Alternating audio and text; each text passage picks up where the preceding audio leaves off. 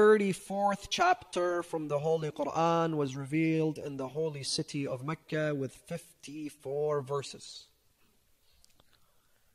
And it appears that this chapter was revealed in the third stage of the presence of Rasulullah in Mecca. The very first stage was the stage in where Rasulullah sallallahu alayhi wa sallam's risala, his prophethood, was limited to his own family only for the first 3 years.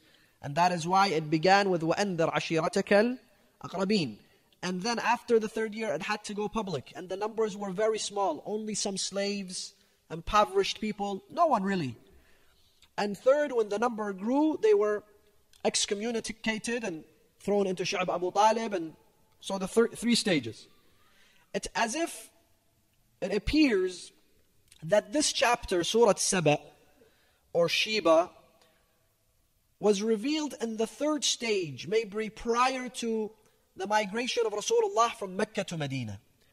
And I said earlier, brothers and sisters, that it's very important for us to be able to study the title of the chapter. Why? Because from the title of the chapter, then you expect to know what's going to be discussed in the lecture. And what will be the greatest lessons in this chapter. You see, the Muslims in that stage, they kept seeing that the Arabs and Quraysh, their wealth would multiply and become more and more every single day. Why? Because they had successful businesses. For example, amongst their very famous business that the Arabs had shares in was Abu Sufyan's trade. Abu Sufyan would bring goods all the way from Iraq to Sham, Yemen, the surroundings of the Arabian Peninsula. Abu Sufyan would bring those goods from there and he would bring them to Mecca. The pilgrims would come to Mecca and they would buy.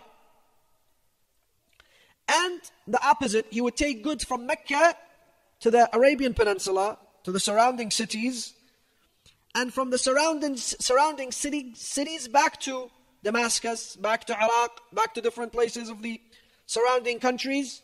And people invested in Abu Sufyan's business. They worked with him. So as you can tell, he would obviously become wealthier every single day. And the people that worked with him were also doing well. Some other people had cargo businesses, meaning they had camels, they had horses, they had mules, and they would run them as a transport agency. We don't care what goods you have. You have gold and silver, or you have cloth, or you have food, whatever you may have. We rent you our cargo business. You want 100 camels, you want 100 mules, you want 3 horses. We rent them to you. 1 month, 2 months, for a season, half a season. People made money. Here are the Muslims. They had their small businesses. They had invested either in this cargo business. They had either invested with Abu Sufyan. And as soon as they become Muslim, what happens? They not only tell them, look, listen, you become Muslim. I don't want to keep you in my business. Take your money. Take your money and go start your own business. I'm not going to help you anymore. No, the money's gone.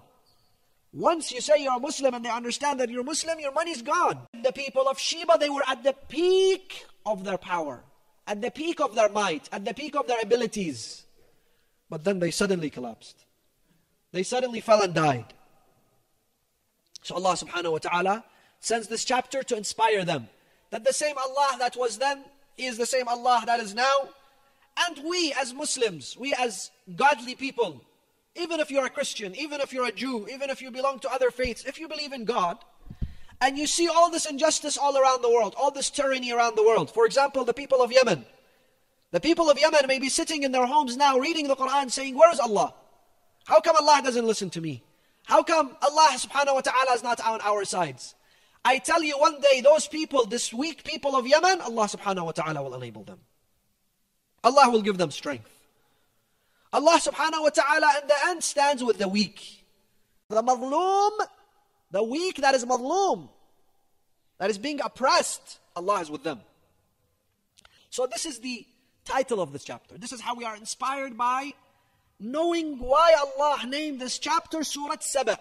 The theme of this chapter, brothers and sisters, is responsibility. Being responsible. Let us go to verse number 28.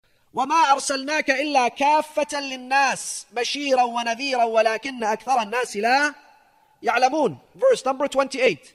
It seems that the Arabs, they kept going around the Arabian Peninsula and they kept weakening the message of Islam so that they make Rasulullah and the Muslims believe, look, you'll never win with the Arabs.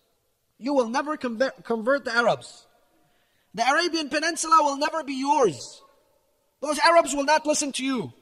And it seems they were sending ambassadors all around the Arabian Peninsula to spread rumors and lies and defame the character of Islam and Muslims. Defame the reputation of Islam. Allah subhanahu wa ta'ala says, Ya Rasulullah, don't worry. You're not just sent for those Arabs. You're not just sent for the people of Mecca. You're not just sent for the people of the Quraysh. Let them not believe in you. Let the Arabs all reject you. It's okay. Why? Because وَمَا أَرْسَلْنَاكَ إِلَّا كَافَّةً لِلنَّاسِ. You're sent to all of humanity. You're sent to all of the nations. لِلنَّاسِ بَشِيرًا وَنَذِيرًا. To give them glad tidings and to warn them against their mistakes. We sometimes make the Quran only for Muslims. Rasulullah only for Muslims. Imam Ali only for Muslims. Imam Hussein only for Muslims. Not only for Muslims. Only for the followers of Ahlul Bayt. Imam Ali only belongs to the Shia. Imam Hussein only belongs to the Shia. No. We also have to understand that this message is universal. Kafatan linnas. It's for all people. So what have we done to spread this message to all of Nas, all of people? What have we done? What has been our role? What has been our duty in making sure people understand the true Islam, the true message of Islam?